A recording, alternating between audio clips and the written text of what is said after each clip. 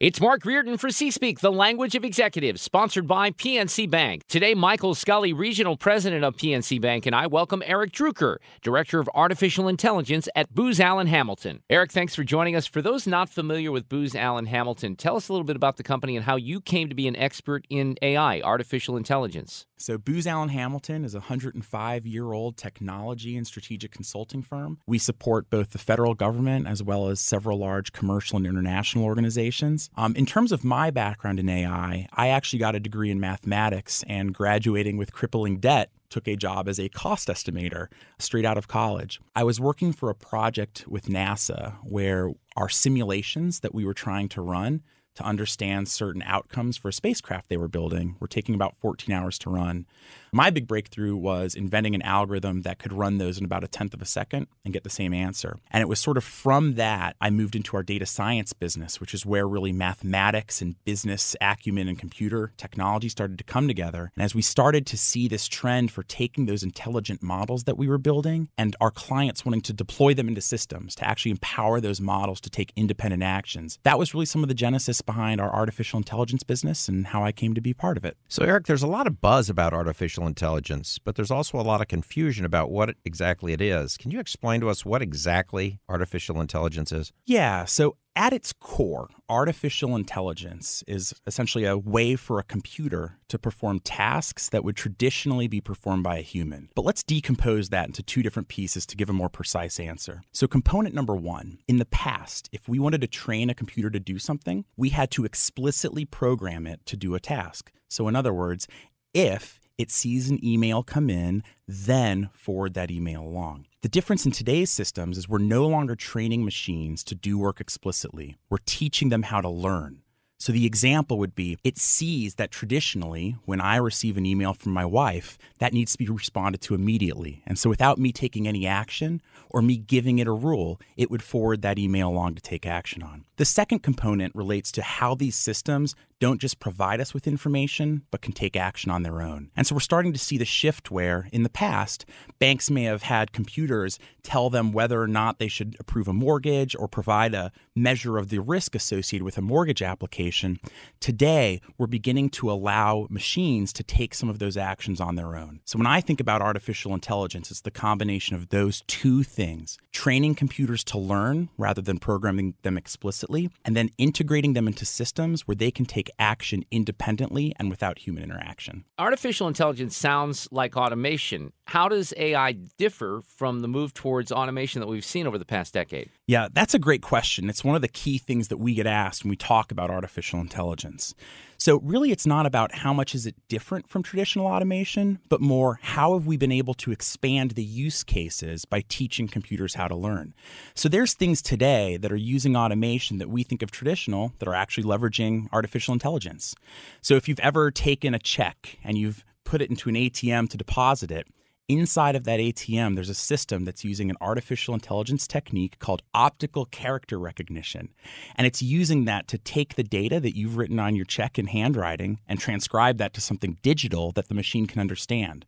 So as I think about how artificial intelligence and automation differ, it's mostly about how artificial intelligence and us training machines how the ability to learn is expanding the use cases that we're able to work against. So interesting. What are some of the emerging areas where we see artificial intelligence being used today? So I think one of the big ones is centered around computer vision. So everybody's heard about self-driving vehicles and the fact that they're going to be able to identify not only things that are occurring in the environment around them, but the context for that. But there's a lot of other really fascinating applications for that technology as well.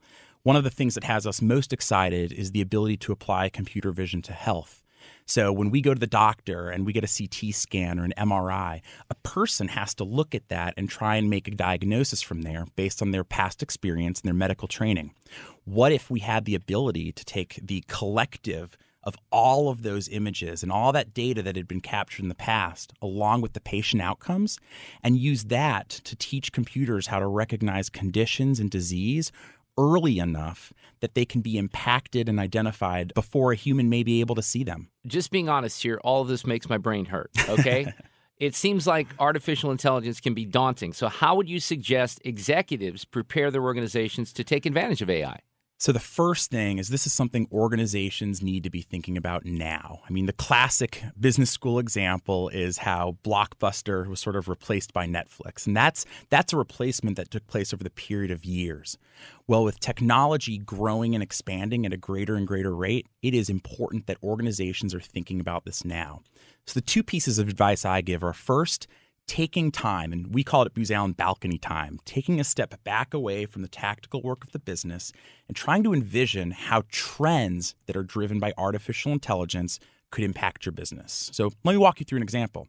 Self-driving vehicles. What is that going to mean for businesses outside of the automotive industry? Well, number one, what does insurance mean when vehicles are driving themselves? How do we hold algorithms at fault? Or do we hold people at fault or manufacturers? That's something the insurance industry is going to grapple with.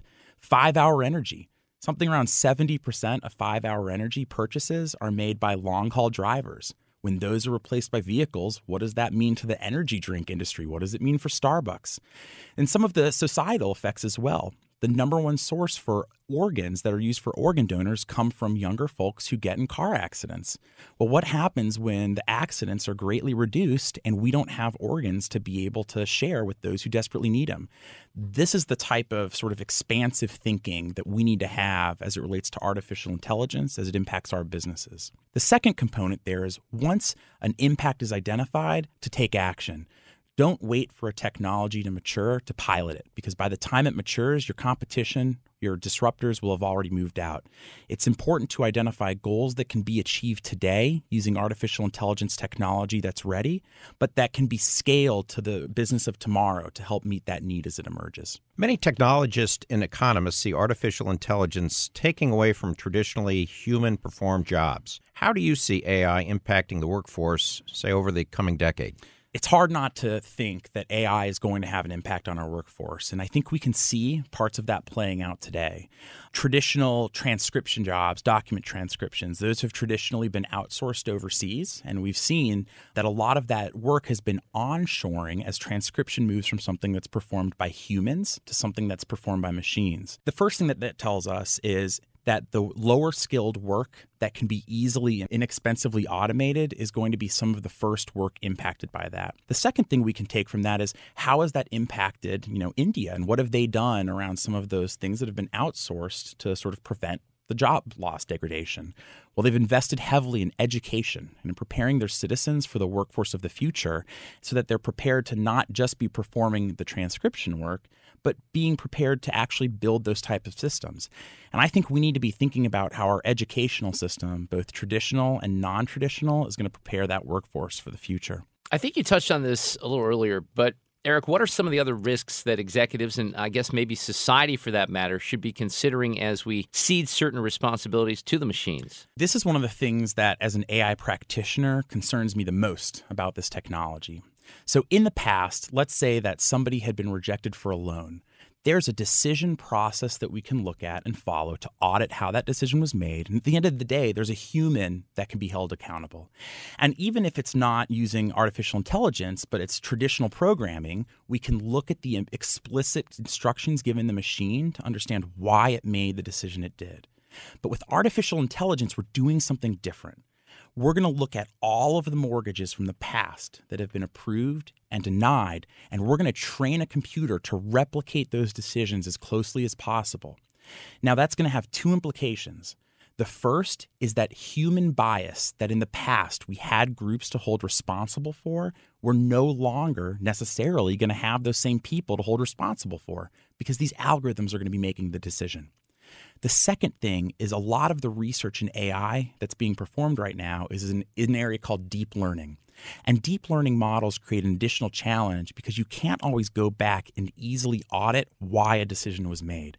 And this combination of the potential for previous human biases to make its way into artificial intelligence systems and essentially become institutionalized, as well as the challenges in auditing those systems to understand why those decisions were made, those are two things I think we're going to have to grapple with as a society as we prepare to move forward. So, Eric, what excites you the most about AI technology? Just the potential. And you look at in the past how difficult it was or how complicated it might be for an individual to build a system or to found the business. I think that these technologies that we have around artificial intelligence, not only are they addressing use cases that can change the world, such as when we talked about health and reading medical screenings, but they're doing it in a way that more than just experts in that field can participate. So let me provide an example. Every year, Booz Allen Hamilton teams with a data science organization called Kaggle, and we have what's called the Data Science Bowl. And working with the National Institute of Health, we've been able to get health data, in particular medical images, as well as patient outcomes. And we've posed to a community of data scientists, looking at this data, can you build a model that can identify lung cancer or measure heart flow or count cell nuclei to detect cancer earlier and more accurately than can be done by a human? Not only are we finding that's possible, but the individuals who are creating these medical breakthroughs, they don't have PhDs or MDs. They have data science degrees. And it speaks to this notion that any problem that we have, societal, science-based, anything that we can take and transform into a computational problem and provide data for, that we can open up the realm of sort of human creativity for all to participate in building that solution. For our entire interview with Eric Druker and more C-Speak content, go to KMOX.com/news.